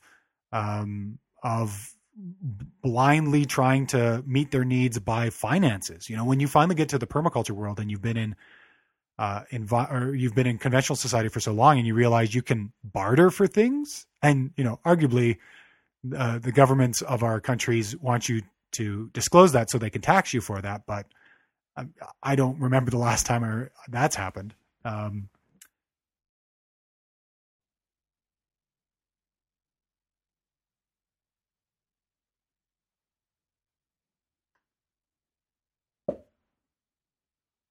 Oh, sure. Yeah.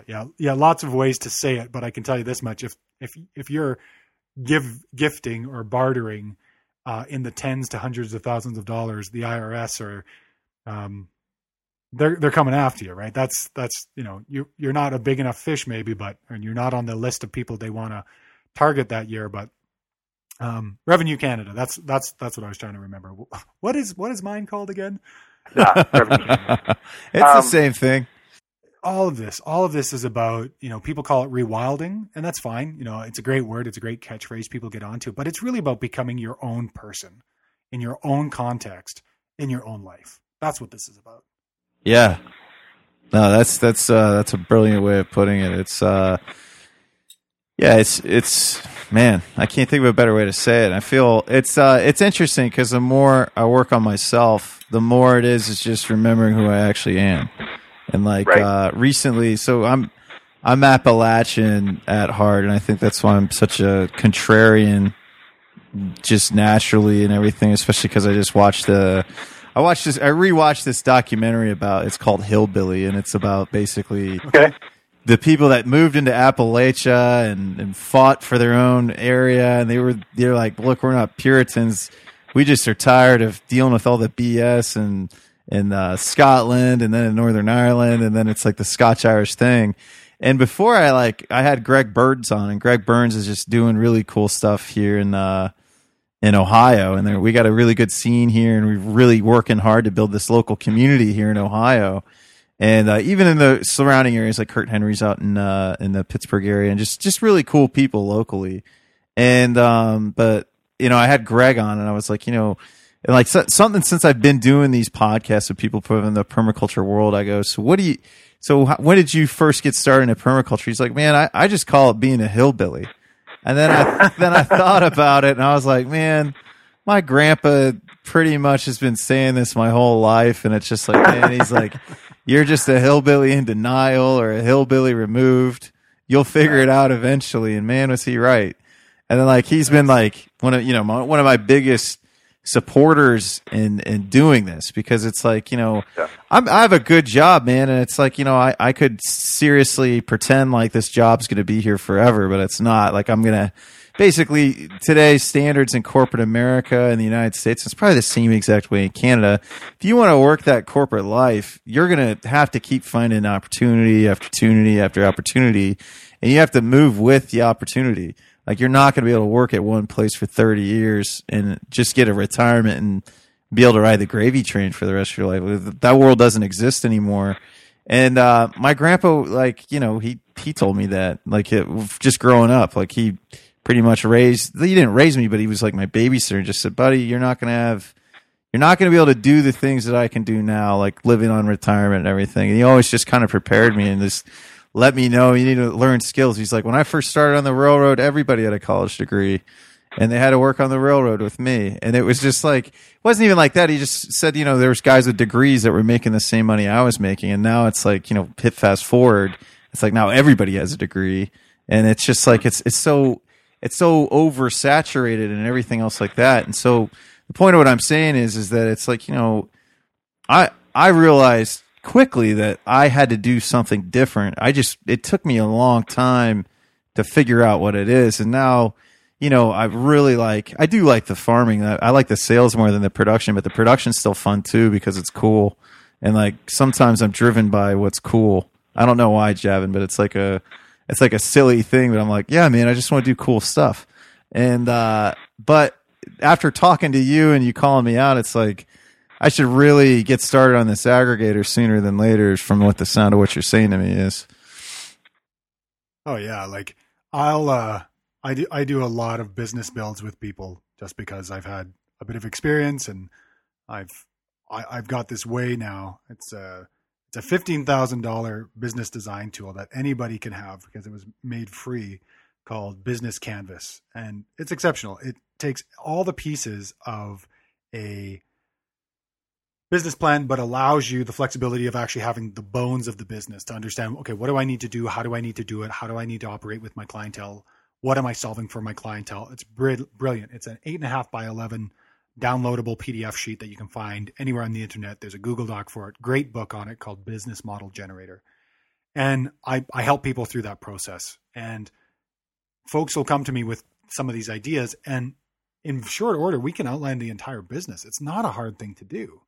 You could arguably put together a small couple of baskets from a couple of folks, offer it to the clientele that has no price sensitivity in your area, which is a great place to start because it means you'll have surplus capital to be of service to the rest of your local community and demographic. And from there, you can just keep branching and branching and branching. So you start with surplus and then you work downwards or outwards or upwards or however else you want to put that. But it just doesn't take any effort to do the mental work. It doesn't take any risk of failure to do the mental work. It takes effort. And that effort, it always pays dividends. So we say it in design all the time. For every hour of implementation, there should be at least 3 hours. I say about 10 in design beforehand. We're creating what Brad Lancaster calls regenerative ruins. We're hoping these things outlast not our generation, but our generation's generation. So they should work really well, and they should work really well in context of whatever the climatic context is, the soil context, the geology context. All of these pieces should work in synergy together to make this long term. Now, let's just take that same principle and apply it to you. You're a sales guy. You've said it multiple times. You're great in conversation. You're very congenial. You've got that in your bones. That's in your blood. That's your DNA. That's a gift and a passion, which is incredible if you got two out of it. And if you like to solve the problem of making sure that people get exceptionally good food, and if that's what drives you, if that's the story or the narrative of your work, it's going to propel itself. This is not a problem. Now, the great thing about being a producer as well as an aggregator, it's kind of like knowing how your car works before you take it to the mechanic. You understand the operations of it. You understand what makes for good food, good farm, and you're able to bring that to people in a really simple, easy way. And that allows you and affords you to say in your ad copy, your point of view, this is who I am. This is what I do. I'm already a farmer. I know what good food is. The leverage of that when that comes to clientele is incredible. Like you have an advantage over anybody else out there in terms of that conversation. So now the question is, what are the weak links that you don't have? What are the things that you need to build? What are the gaps that you need to cross? And do you need to cross them, or can you just find somebody else who's exceptional at them for the time being, learn them with them, or hire them on for those processes, and then get yourself into business, not, next year, not in 6 months, but get yourself into business within a month. Give yourself the impossible task of calling up these, and this is where interviewing really comes into play, and something I'd like to at least order into, because it's something that I talk a lot about with clientele. I was working with a gentleman who wanted to start doing nature-based, primitive skills-based soul connection work with folks. And he was into permaculture and tiny homes and natural building.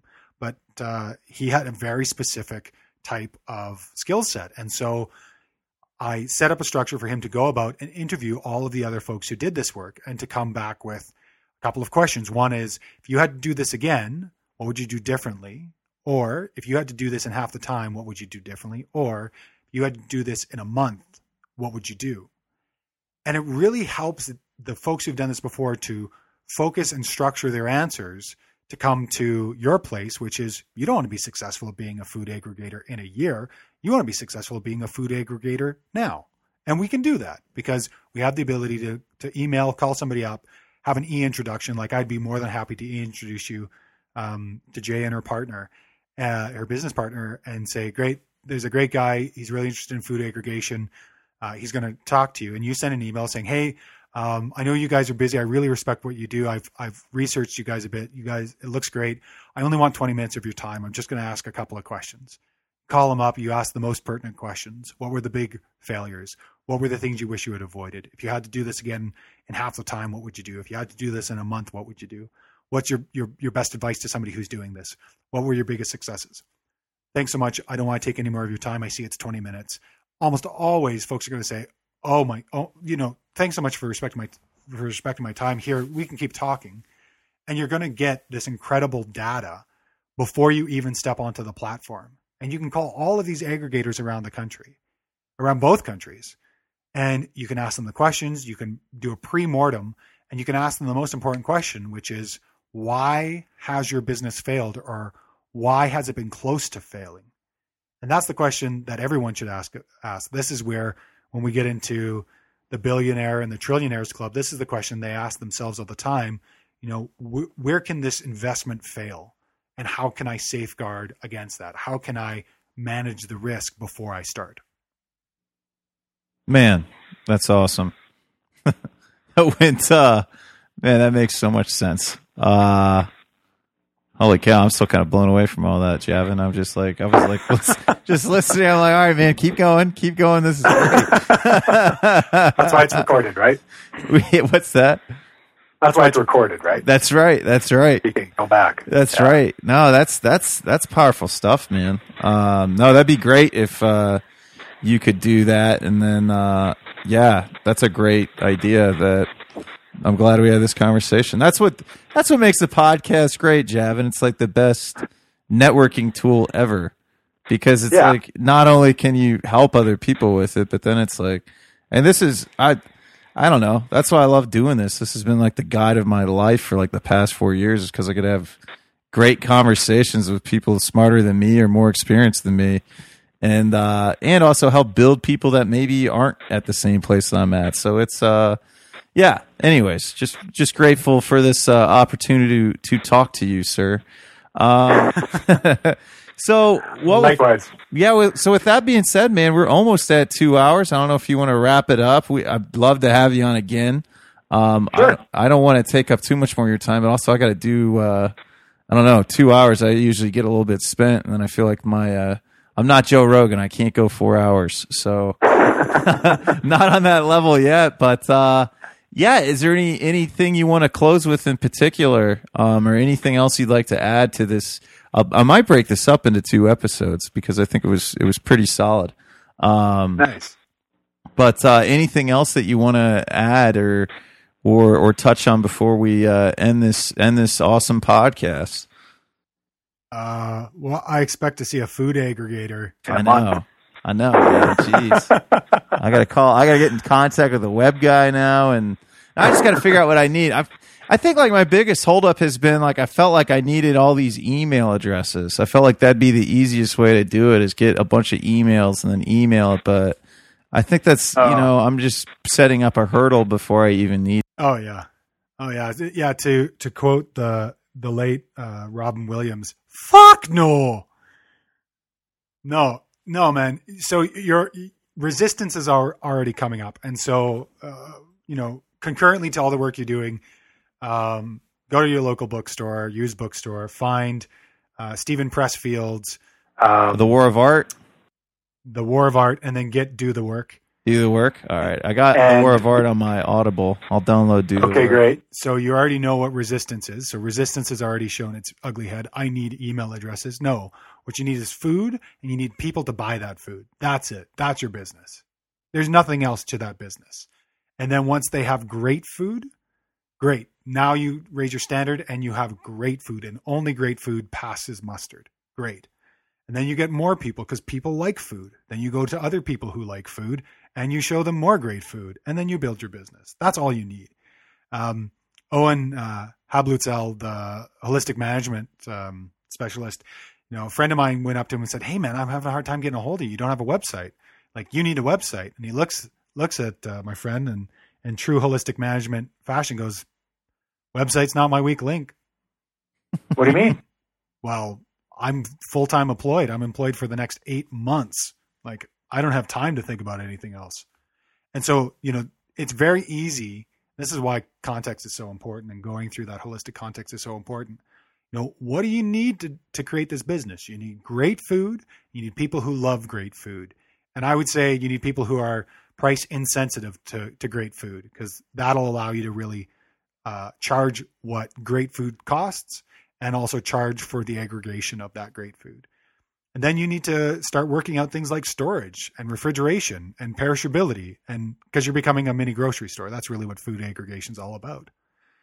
And at that point, you need to be a good manager, because you're not going to do it by yourself. And so you'll need to build that out, because that's what scaling is, right? And you'll learn this when you interview folks. They'll tell you what this is. I looked into this years ago. I just didn't want to do it as a business. But it's lucrative. My God, is it lucrative? And you're doing great work, and you can still farm on the side. That's always there. But the main conversation will be sales. It'll be making sure that you get great food to great people. And I'll tell you, the sleeping giant in all of this, institution sales of great food.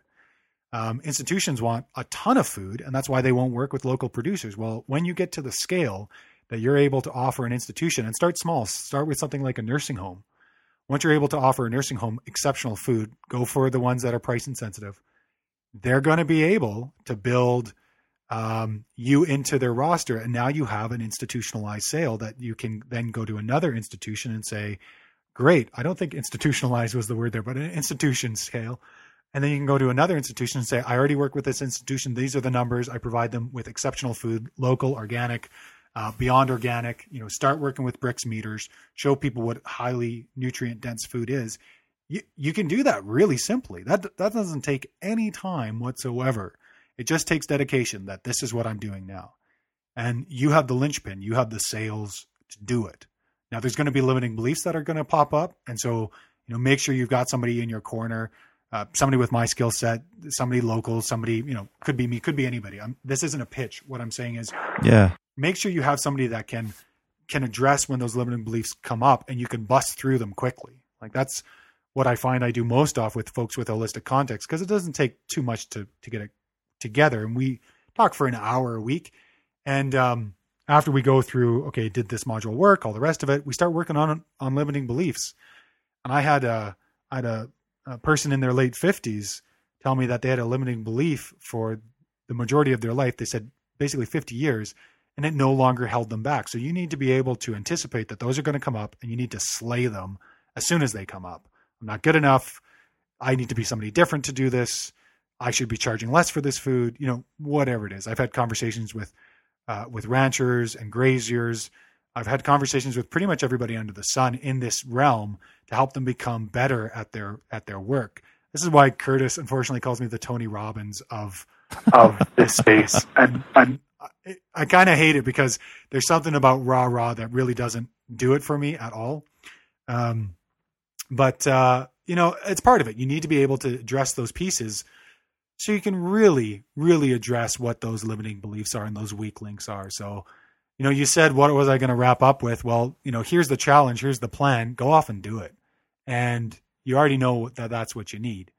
And you'll be exceptionally successful with it. I know, because you've already got the skills.